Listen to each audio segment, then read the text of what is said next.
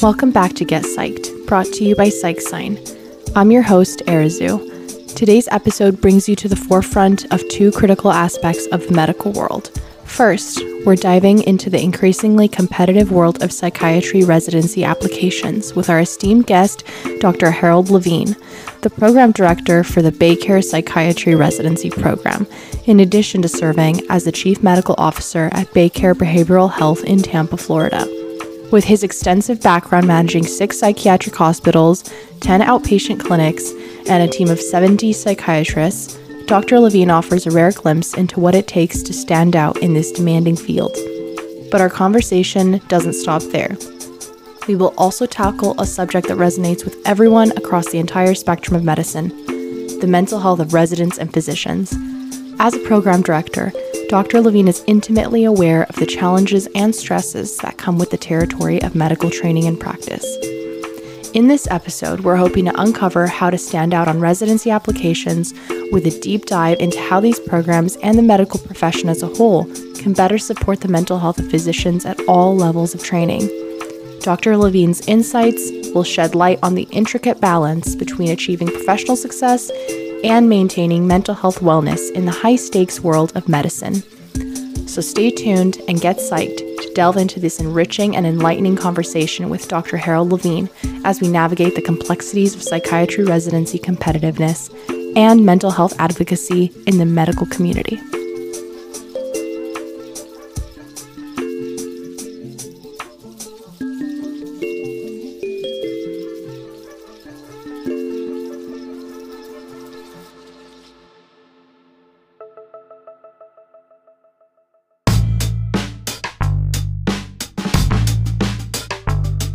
Thank you so much, Dr. Levine, for being here. We're very excited to have you on the Get Psyched podcast. I'm sure a lot of our listeners are very excited for this conversation we're about to have. I know I am. We have plenty of questions for you today, and we can just go ahead and get started. So could you share a little bit about your journey to psychiatry and how your own personal philosophy shaped the vision and direction for now Baycare's psychiatry residency? I think I was interested in psychiatry probably by the time I was a sophomore in college. I also have an older brother, much smarter than myself, who went into psychiatry. So I'm sure that was a role model for me. And then by the time I was in medical school, it really solidified. The didactic lectures were great. They brought in some new psychiatrists along the way. And at the end of my first year of medical school, I got to do some clinical electives at an outside institution that was nearby my medical school. I was in Kansas City. The institution was in Topeka, Kansas, the Menninger Foundation, which now actually exists as part of the Baylor medical system in Texas. And from that moment on, they had me. I was locked in. It was too impressive how smart these folks were and what they were offering to the community. Yeah, that's incredible. I think that being able to say, you point to your older brother and saying that you had that familial influence is so cool, because I actually come from a family of engineers, and so I didn't have that influence. But, I still ended up right here just interested in psychiatry for my own reasons. And so I always find it so fascinating to hear about the different reasons people go into it, whether it's an influence or whether it's a personal experience or something that just a moment in your life that kind of influenced you for the better. So how does your program view the role of research experience in an applicant's profile? I know that there are so many components of an applicant's profile that you guys look at, and it's typically residency programs will look at it through a holistic lens, so looking at each component. But if we were to kind of break it down now, going piece by piece, how would you view the role of research? Everybody brings research into the conversation. Everybody's vitae includes it. What's important to me personally when I'm interviewing someone and when I'm looking at their application is not necessarily the depth of the research as much as their depth of interest in what they were doing. It could be very minor, but if I have a resident applicant who really got into the whole concept, then it has meaning to me. And then I really want to hear what drove them to do that particular type of research, whether it was literature review or something else along the way. That's where it means something to me, their commitment and why they went down that road. Okay, so if I'm understanding correctly, it's more so the quality of their impact and experience on that research project rather than the quantity of publications or posters or presentations. Yeah, to be honest, volume is not going to make the difference to me as much as a personal commitment that they have. And we all have those commitments along the way. That's what interests me when I'm looking at an applicant. Okay, that's great to hear. I think that's reassuring to a lot of people who, psychiatry, I feel like doesn't necessarily always attract the most research-minded individuals. And I think that research is an integral component of psychiatry for sure. That's how we move forward. But I think that you emphasizing the quality over quantity is reassuring because it allows people to really go into the areas of research that they're interested in. Or if they don't necessarily have an interest in research, that's reassuring for people that are dedicating their time in other ways to growing the field of psychiatry, whether that's through service or through academics. It necessarily doesn't have to fall into the research component, but hearing that's how you weigh those things is really reassuring, I think. Similarly, I think that other components of the application hold different amounts of value. How do you look at things like community service and volunteer experience? I'm going to go down the same road. If they're doing something to be able to do a checklist when it comes to filling out their vitae and showing, look at all these things I did. But if they have a story to tell me, and that's what I'm looking for. And during the interview process, I always want to hear the story. And that's part of the training, obviously, not just as a program director, but as a psychiatrist. I want to hear the story that actually drove you to that particular type of work. Maybe it's something to do with their family. Maybe it's something to do with the school that they're at and a commitment that the institution itself has that drove them to a particular type of community service or volunteer work along the way. Gotcha. Are some of these, I'm hearing exactly what you're saying, but are some of these things, let's say someone has opted not to do any research or any major research, no publications or something like that. Is that something that poses a red flag on their application, or you kind of just look at their other components of their application then and say, well, maybe they didn't have research, but maybe their skills and their gifts are better served somewhere else on their application. They're better referenced. Just as you're raising the question in regards to volunteer work in their communities, if that all of a sudden becomes one of the dominant focuses outside of their medical school education, then that's the conversation we're going to have. So, yeah, it really depends on where they come. But I would say the norm these days is everybody has some research that they've done, at least a limited amount, poster presentations at the minimum. Right. But yeah, the volunteer work probably interests me even more. That tells me usually a little bit more about the person.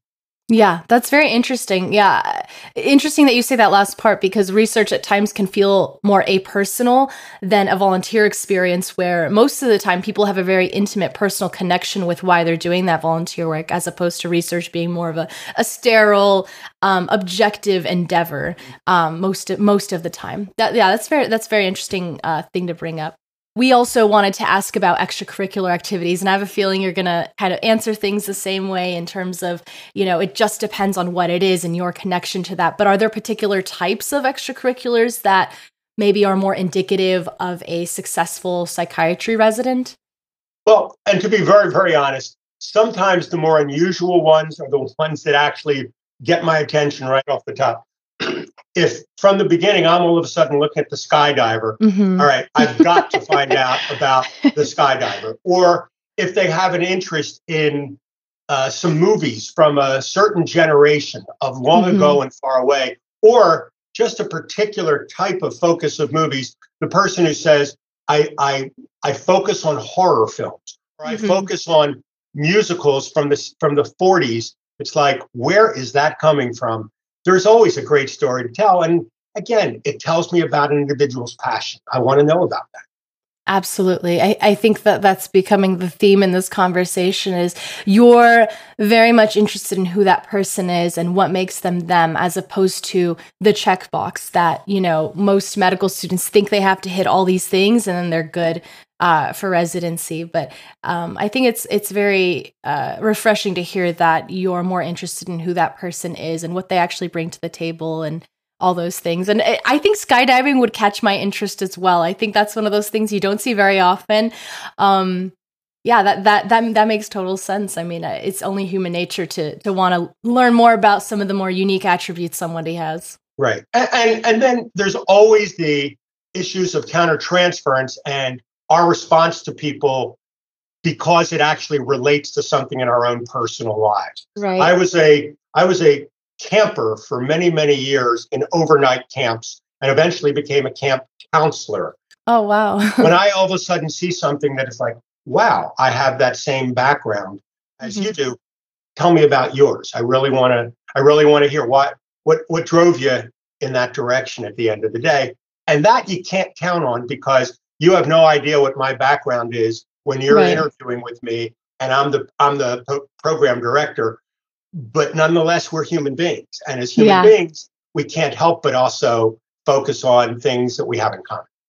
Absolutely. I appreciate that you take the time to kind of look for those commonalities and those similarities, because we can't help being drawn to those aspects about an individual, but also taking the time to look at those things that maybe you're not so familiar with and taking the opportunity to learn more about that person and in ways that they're different from you. I think that that's equally as important. Right. Because remember, there's already been a screening process. Here at Baycare, we get in the neighborhood of 700 applicants per year for 6 slots. So it's like, so do we interview all 700? No, we do not. We interview a large number. We interview over 100, between 120 and 130 per year. So already there's been a screening process along the way.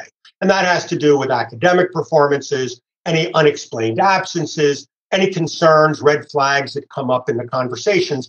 There's a lot of screening that takes place. And you could raise the question, is that fair to screen out without even meeting that other 600 of the people that you've not met? And the answer may be maybe, maybe not, but we have to have some way to be able to have a consistent way of looking at the applicants when they come in. So in that sense, yeah, we have the luxury by the time we screen out the other 600 people to get into a deeper level of understanding of who they are.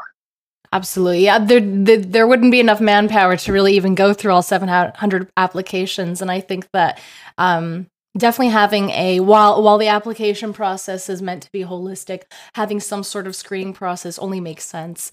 So with that said, what unique qualities do you think stand out in applicants? Or what do you maybe even look for in an applicant that might indicate success at your program? And how can those qualities be best demonstrated on an application? I'll talk a little bit about Baycare itself when I answer this question. It's a very unique organization, community-based, not-for-profit, and massive. Consists of 12 hospital systems. Wow. We have 28,000 employees. Baycare has never had their own residencies, literally up until 2 years ago. And a decision was made by leadership along the way. We have such a ripe arena to train people. Why would we not? We've taken residents from other programs in every specialty under the sun for decades and decades, but never had our own. So a lot of it has to do with what's the Baycare way of doing it. Well, when you're an organization like Baycare, they treat people right. There's no tolerance, absolutely zero tolerance for anything short of treating people with the utmost of respect. And that's not just patients, that's coworkers, that's everybody that's on our teams. So we're looking for people who they play by the rules on that. They treat people right. They don't just do it for show. When you read their recommendations, you're reading about how they treat everybody that they come in contact with. We want people who go out of their way to be liked and care about the other members. We look at our residents, you guys are part of a group and you're going to be spending an awful lot of time with this group. I'm looking for the people who are interested in spending time with these people. And that doesn't mean they have to be best friends when they leave for the weekend or leave at night. But I'm looking for relationships with one another. They need to support each other that way. So we look for people that kind of abide by that type of way to treat one another. Gotcha. So what I'm hearing is professionalism is of the utmost importance, of course, but more so interpersonal communication skills. It sounds like being able to get along with whoever you may come into contact with, and also taking that extra effort to really present your best qualities and come across in not only a likable way, but in a very agreeable way. Yeah, absolutely. It's interpersonal skills. If you don't have that as a psychiatrist, you're not going to be as effective as other psychiatrists would be. Yeah, completely. It makes sense how those skills would cross over into your professional life, and I agree they're essential. And I think that I am curious though, how do you screen for that on an application before you actually get to speak with someone one-on-one? Because I can imagine some people appear a certain way on application on paper, and then once you meet them, maybe things are a little different. Two things I'm looking for. One is their personal story, that one pager that really tells the areas that they want you to know about. I'm not just looking for how smart. I mean, they're smart. We've already screened for smart. I'm not worried about that, but I am looking for the interpersonal. And likewise, on the letters of recommendation, I'm not just looking for, oh my goodness, this is the smartest medical student I've ever had. If you don't get reviews that say that you don't know how to pick the people who are doing your recommendations. And if you do that, that is a problem, I have to acknowledge. But I'm looking for them to be able to tell the personal stories of how they treated the patients, of how they included the staff in their discussions. And when a multidisciplinary treatment team meeting was taking place, their mind was not wandering. They were focused, laser sharp on what everybody was saying during that meeting. Gotcha. Yeah, that makes a lot of sense. So essentially looking more so at the personal statement, the evaluators, and what their, impression of that student was, whether they were an active participant on rotations, whether they were respectful, and how they treated others around them. Sounds like those are the main things you're looking for. How do all of these things that we've discussed, aside from the other ones like traditional metrics like test scores and grades, how do those complement those traditional metrics? How do you look at those traditional metrics? For instance, when you have a DO versus MD applicant, and while most of us in healthcare acknowledge that these degrees essentially are equivalent to one another, we have two separate licensing bodies and separate exams we take. So how do you treat those kinds of metrics, and how do they complement these other things we've discussed? I think you're right. I think the degrees are equivalent. And I don't interview someone who's coming from an allopathic school and say they're going to be one way, and I'm going to see someone from an osteopathic school and say they're going to be somehow different. Everybody's smart, everybody's well trained, but the individuals themselves, I don't see a difference. And as a result, we also we don't look at, in our system of setting up for the match and doing our rank order, we're not looking how many of these are DOs, how many of these are MDs. The last 2 years, I think we ranked in the neighborhood of 75 in our rank order. We drew all of our first and second year residents from our top 30.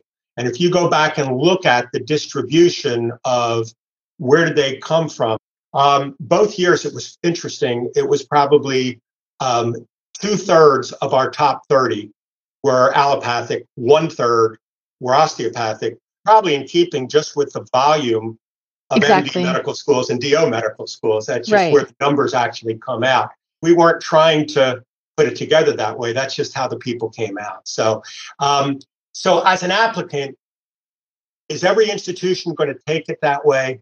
You should do your homework. You should take a look. Has the institution had a history of taking DOs in the past, whether it's in that particular residency or others? Could there be and bias is not even the word I'm looking for, but could there be a predilection for one versus the other? It's possible, even if it's a subconscious type of focus along the way. But you should look at the history. If you look and it's like, interesting, this program doesn't seem to ever have any DOs on it. Does that have meaning? And be it conscious or otherwise, yeah, it might have meaning. So you need to do your homework on that. Absolutely. I think that I mean, it's refreshing to see a program that, doesn't necessarily sway one way or the other, because that ensures a bit more of a level playing field, I would say, across MDs and DOs, because as we know, stigma still exists across the specialties and across different residencies. And so that's reassuring to hear. And I agree with that latter part of just doing your research, because I can't say how many times I've looked at a program and not seen a single DO in their roster for several years, looking several years back as well. And so I think that's something to definitely consider when applying, not to completely sway anyone, but look at the faculty as well. Not just looking at who did they choose as residents or who did they land as residents. Interestingly enough, I didn't land a single DO in our first year class. Okay. And yet a third of my top 30 were DOs. It just so happened that we didn't get any DOs, whereas the previous year we did. I think you can't predict, will my class have a certain number or a certain percent of DO versus MD? But if you should look back, as a program director, I do, it should really be in keeping with the volume, because you're right. We are training equally trained folks along the way, perhaps a little bit different focuses along the way, but in general, the training is equivalent. Right. Completely agree. And it's important to mention, looking at the faculty as well, that can kind of signal to an applicant how receptive they are to the different backgrounds, I suppose. As far as mentorship goes in psychiatry, I know that my experience has been shaped by my mentors so far in my medical career. How should applicants go about finding and engaging with mentors in the field? And how important is mentorship in psychiatry? Almost all important. Almost all important. We have our lab, we have our films, but let's not pretend that we are internal medicine. We are not, we are never going to be, and that's not the purpose of it. We have TMS, we have ECT. That is true. We have esketamine administration. We have all those things. But at the end of the day, we are psychiatrists who are having a very, very personal interaction with human beings. So the different mentors along the way, they're going to give you a very broad approach to how you're going to collect the information when doing a psychiatric evaluation, a mental status examination, a differential diagnosis. And they're not all done the same way. The way that they'll interact, the way that they'll open a conversation, first time meeting a patient, it's so nice to have a different experience with multiple mentors along the way. You will find those approaches that seem to fit your personality a little bit more. It's a little bit easier for you to say, I think I could do it that way, more than the way this other person perhaps approach their patients as they're starting the mental status and psychiatric evaluation.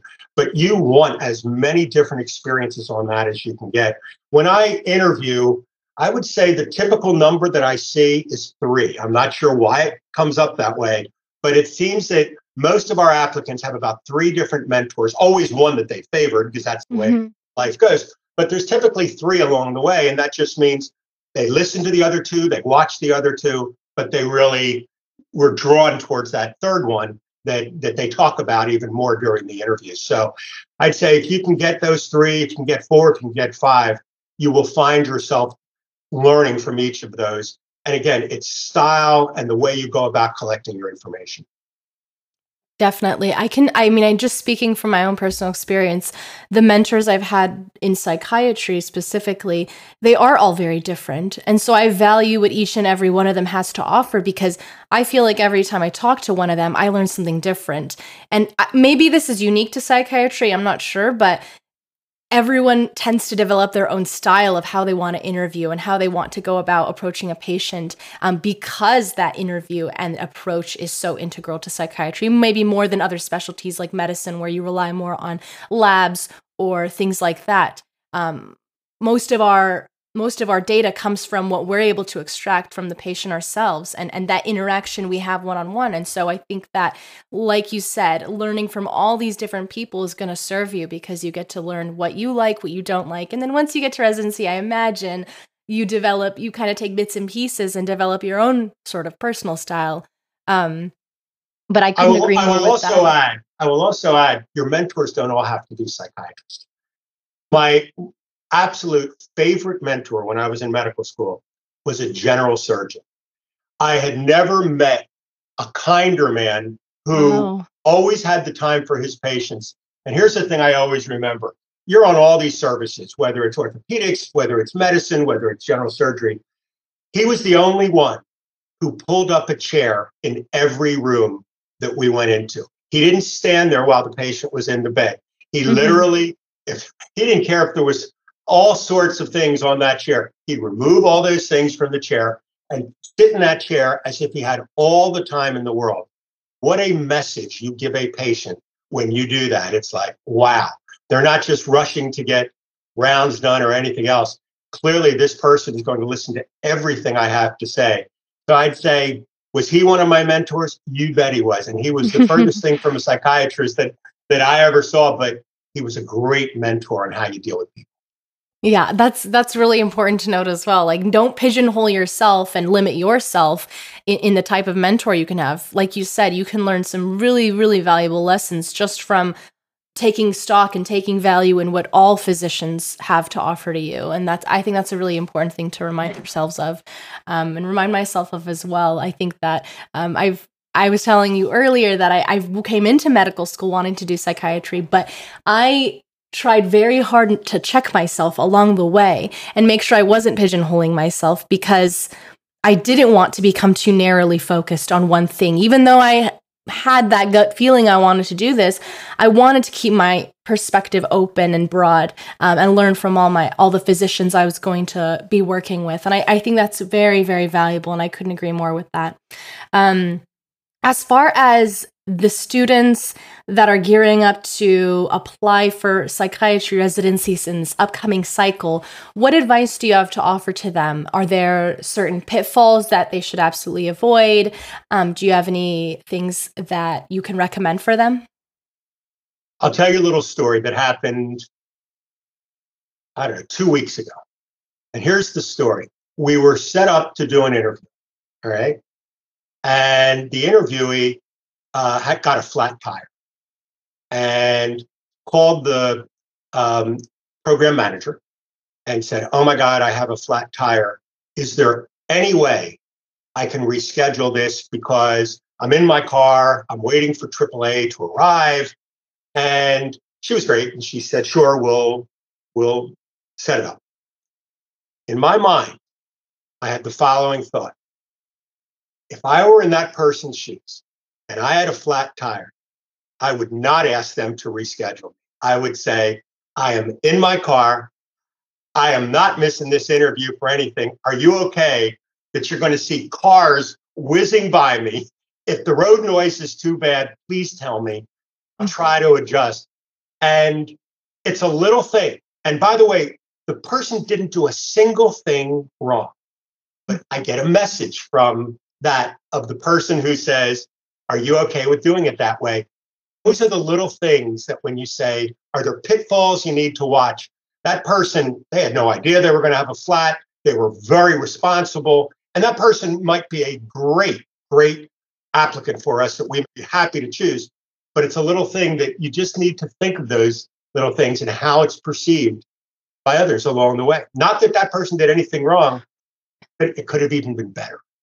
Right. No, I completely get where you're coming from. It almost leaves a bad taste in the mouth to do something like that. Not that it's wrong by any definition of the word, but that it doesn't show that you went that above and beyond, maybe. That you were that committed, that regardless of these aren't ideal circumstances, I have a flat on the side of the road. I mean, even when you were telling that story, I'm like, maybe you can call an Uber, like leave the car there. Nothing's going to happen to it. Call an Uber and get to the interview. Like there are ways around these. Obviously there are circumstances that are unavoidable. And that individual's focus might have been more, I just want to give my best presentation to Dr. Levine. I just want Dr. Levine to see me at my best. And if they see me frazzled, maybe he'll look at that differently. And it's like, actually, if you're frazzled and you're working your tail off to do a great job, how can I argue with that as a presentation? Yeah, no, it's so interesting to hear that perspective, because one could argue either side, that I should present my best self and I shouldn't, try to force this interview right now and the circumstances aren't ideal. And then one could argue the other side, well, the fact that you went through the efforts to make it to this interview regardless, and even if you are a bit disheveled and a bit, on edge and all of that you made the effort counts for more. So I think it's really valuable to hear how you perceive those things. But immediately the thought was, I'm calling an Uber. Oh yeah, no, you kind of went down the same road. During interviews, a lot of these interviews, I'd say the majority are done in the applicant's home. So what does that mean? There could be a roommate there. Somebody has a child there. Pets. Oh my goodness! All of a sudden, the cat is walking across the picture, and I watch how they respond to that. How are they handling it? Because nobody expected it. It's like, did they all of a sudden lose their temper for a minute? Or were they chill about the whole thing and even just grab the animal in their hand and keep the conversation going if the animal is just bothering them along the way? It's fascinating to watch how people react. Yeah, and I think that begs the question of these real life situations give you a bit more information to work with as well, because it shows you how the applicant deals with sudden changes in a schedule or stressors that may come about on a service. So I think it even translates to the kind of resident they might be in your program. And it's really interesting to see how you take all this information and kind of utilize it in formulating what this resident could look like for you. But what advice do you, with that said, I mean, what advice do you have for students if this makes a student a little nervous, like feeling like I'm going to be hyper analyzed, they're going to be watching my every move, I have to be perfect, I have to be this. How do you respond to that? Never looking for perfection. It's interesting. And you're right. We all want to present the very, very best part of ourselves. We recognize there is no perfection. And again, if you think of what we're looking for and what we've already screened for, we already screened people who are really struggling on a lot of different levels, academically, perhaps. And in our group, we're comfortable. They're all smart. Now it's just a matter of how do they deal with it? How are they going to react? So I'd say be yourself. And if possible, know that you've already passed a significant bar by the time the interview process has started. Think about it. And by the way, we're not the only program that has right now, psychiatry is so popular that I would say most of the programs have huge number of applicants compared to how many that they interview. You've already made it to the interview process. The whole idea of I have to prove perfection. We look at all 100 that we're talking to as these guys are great. Every one of them is great. Now I just want to learn more about them as people, so I can pick the finalists that I really would love to have in our program. That's where you need to get comfortable with the idea. You've already passed huge tests by the time the interview comes. Right. So taking comfort in the fact that they already like you. They just want to get to know you for who you are now. You're not necessarily proving yourself. You're just letting them get to know you.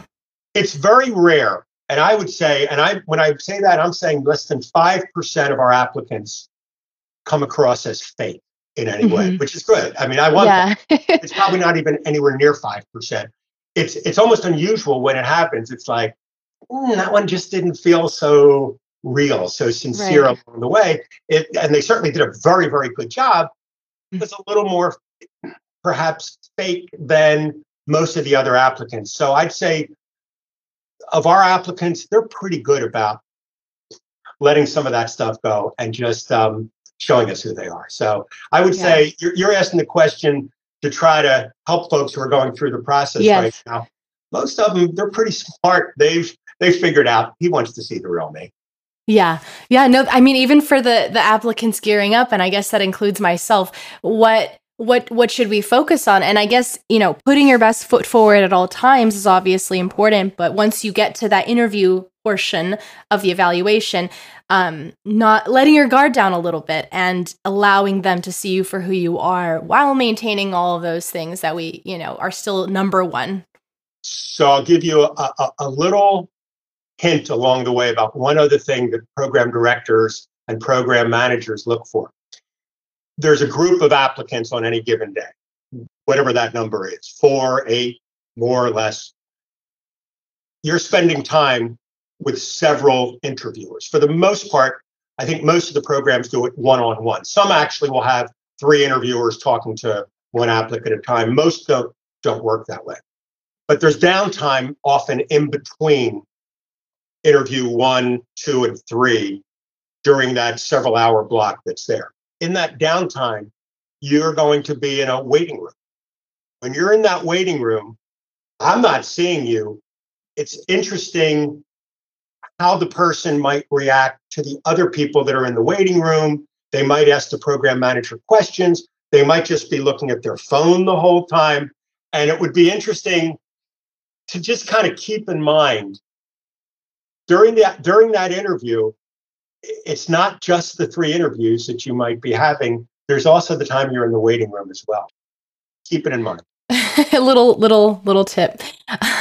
No, that's appreciated. It's being on your best behavior at all times. I think that keeping that in mind too, making that a habit for yourself is really important, because I'm sure there are times when you're in the hospital and around patients where maybe you stepped out of the patient room and you're discussing a patient. And it's still important to remember, even if you're not in the room with the patient, you still uphold that level of respect. You still uphold that you protect their privacy and confidentiality at all times, so no matter where the setting is. And so I think it almost parallels those skills that you're going to need as a resident to constantly have that self-awareness to check yourself and make sure you're not overstepping boundaries or not using your time wisely. Like if you were waiting for between interviews, maybe you take that opportunity to ask the program manager some questions or speak with the other applicants or whatever the case is. But maybe you don't just jump to TikTok and spend 20 minutes on TikTok while you're waiting. Exactly. Because again, our program manager, she happens to be amazing. But I would assume, again, around the country, most program directors want to hear from the program manager. Yeah. How was the interaction with you? Anything come up that I should be aware of or anything like that? Absolutely. We want to know. Absolutely. No, this has all been very, very helpful, I think, for all of our listeners out there. I think can glean something from this interview. No matter where you are at your medical school journey, I think it's always important to think about where you're heading and what you can do to prepare for those next steps. I know it's been helpful for me, so I really appreciate it. I do want to switch gears now and start talking about some of the other things that we had in store. Earlier this year, you co-wrote an article with one of our very own producers, Alex Scher, shout out, about improving resident and physician mental health. Given the concerning stats about depression, suicidal ideation amongst residents, how do you think that residency programs can better support their mental health? And specific to Baker, how do you think you guys support your residents' mental well-being? We focus on it a lot. We think about it a lot. We try to do several things along the way. We try to make the atmosphere itself one that is not a high pressure type of focus. Our goal, when it's kind of like medical school, college is a little bit different, but you don't select someone to come to medical school with the idea of weaning out only a certain percent of those people. The expectation, everybody's going to graduate. Now, the reality is it doesn't always work that way. Medical school is an incredibly high pressure type of set of circumstances that most of us have no idea, especially during the first 2, maybe 3 years of medical school, just how intense it's like to be a medical student. In a residency, we look at it a little bit differently. We want our residents to be extremely comfortable along the way, and that's everything from their working conditions to the number of hours that they're going to work in any given week. Residency directors and managers, we have guidelines that ACGME puts out. These are the maximum number of hours that you're going to be able to have expectations of working.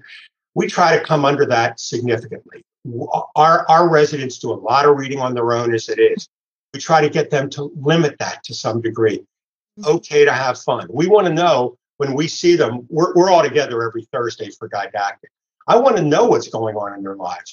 What parts of Tampa Bay have you been to this past week? Did you go out to eat somewhere? Did you go to the beach? Did you do any of those things? We don't ask the question just to find out when we're nosy. We want them to actually do things like that along the way. So number one, it is a residency and you're going to be learning a boatload. I think psychiatry really has it right. We're a specialty that is a 4-year residency program.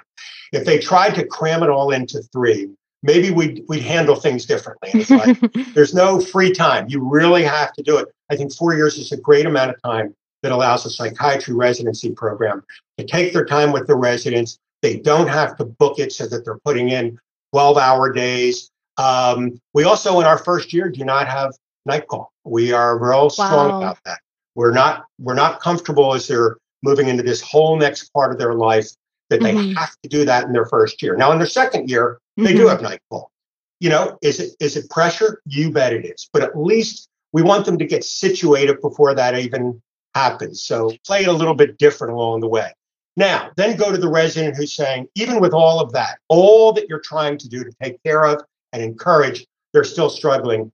We have EAP services that don't even cost anything for them, up to, I think it's between 8 and 10 sessions. We have therapists available at any given time. So we strongly encourage everyone, hey, even if you're not feeling any stress right now, you want to use your EAP services, you don't have to have a chief complaint to be able to avail yourself. You can just go to EAP, start talking about what you're thinking about, what you might be hoping to accomplish over the course of the next year, whatever it might be along the way. So we look at it as an environment, but we also look at it as an opportunity. If you need help, any extra help, then we can provide that for you.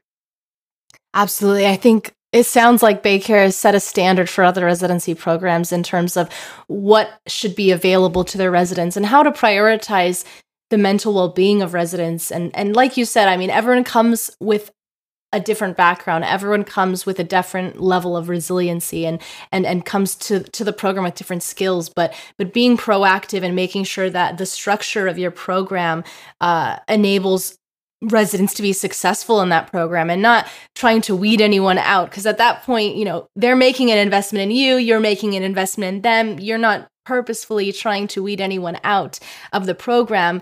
You're simply trying to create resilient, competent physicians at the end of the day. So I think that's admirable that becomes a pillar of your program, is making sure to take care of the mental well-being of your residents, and you see them as yours to take care of. I think that's important, because it doesn't make sense, right? Like, physicians can't continue to provide care to their patients if they themselves are unable to take care of themselves. To me, that seems like common sense, but it seems like somewhere along the way we've lost sight of that almost. Yeah, the airlines always taught us how you take care of yourself and the people around you, because they always say, in the event that we run into turbulence and you're with a small child or someone who needs your assistance, please put your own seatbelt on first, then help the person sitting next to you.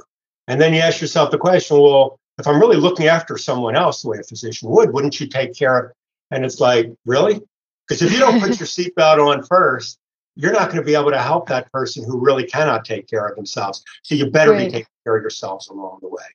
Absolutely. I think it's one of the most fundamental things, but we don't always remember. We forget it very easily when we get lost in, we have to meet this requirement, we're, XYZ. I think it's easy to forget.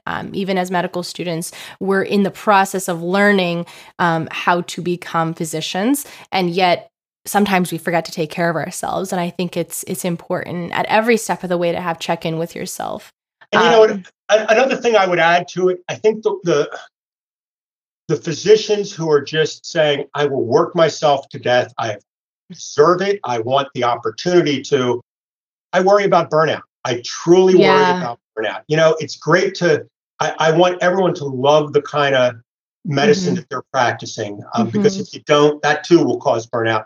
But you don't have to put in 100 hours a week along the way. ACGME has it right.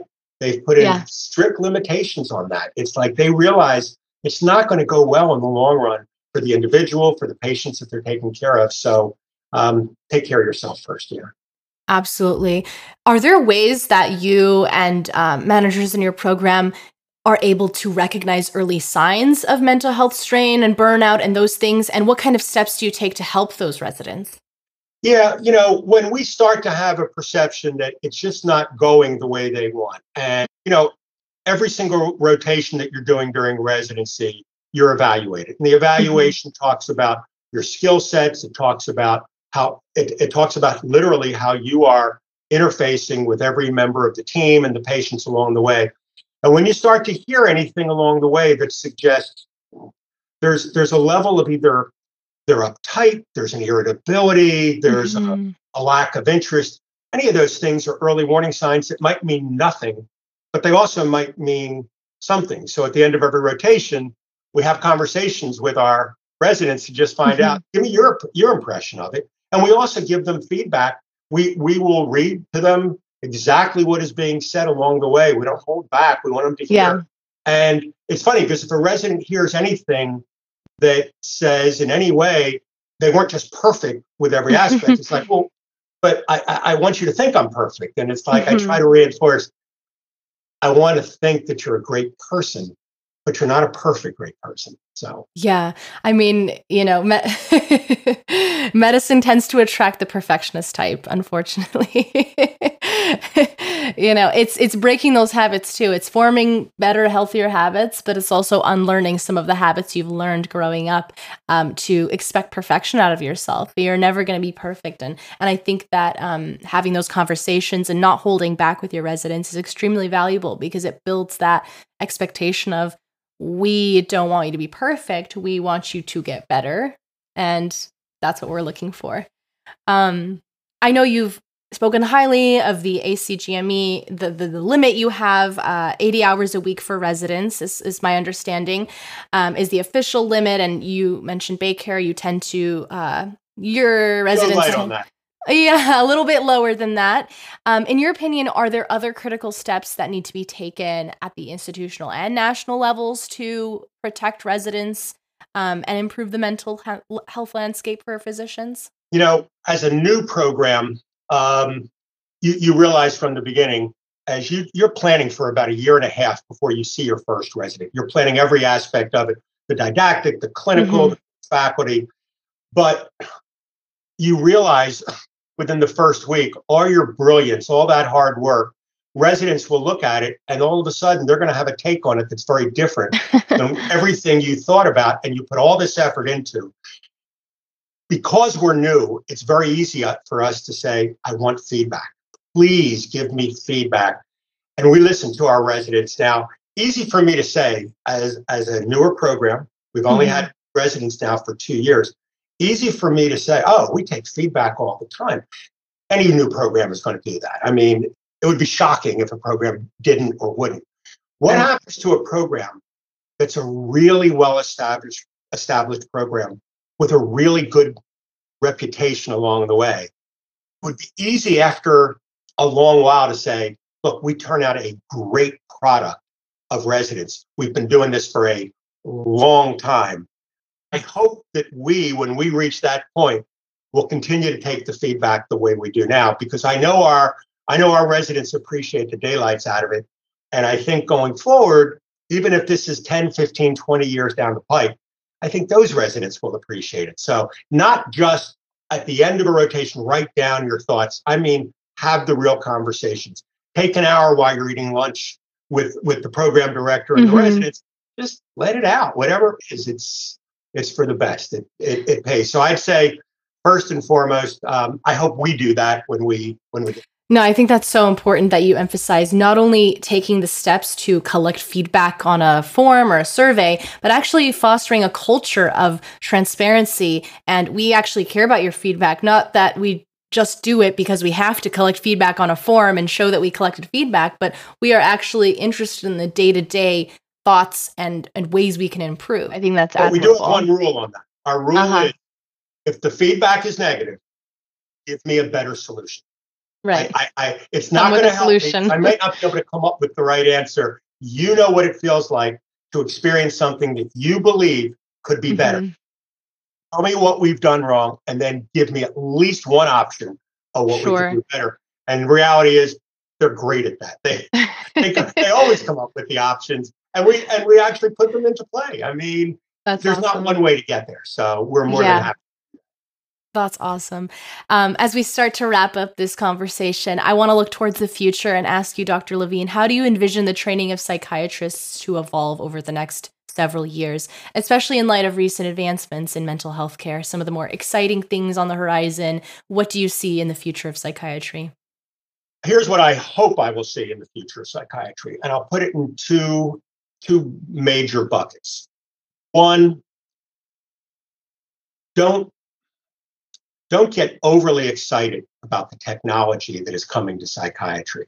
It is exciting. I mean, what can you say about how far it's come and what can be done?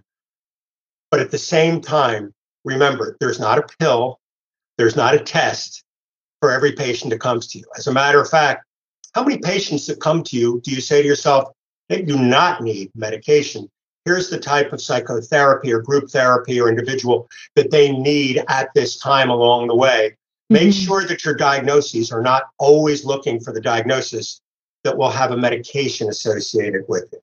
And I hope psychiatry keeps that balance in play.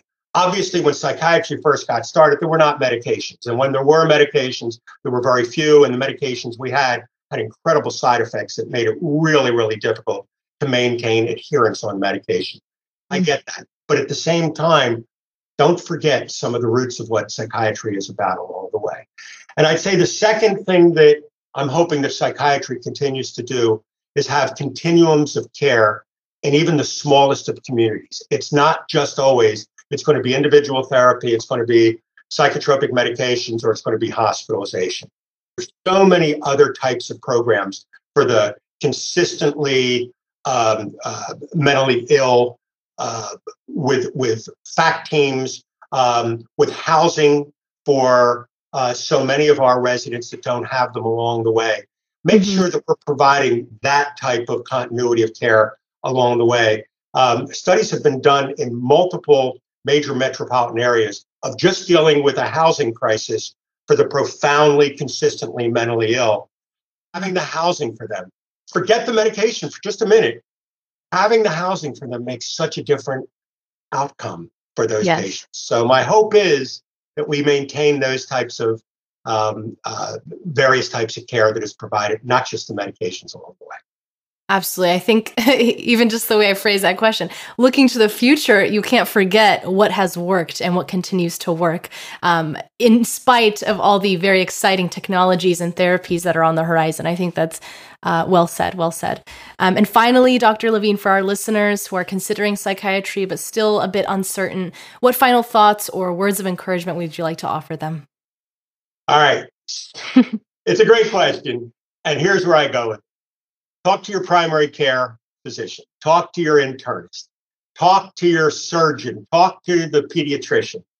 And ask them how much of what they do in their practice every day is mental health. And you will hear from every single one of them. There's a few specialties, maybe a little less, but you will hear from every single one of them.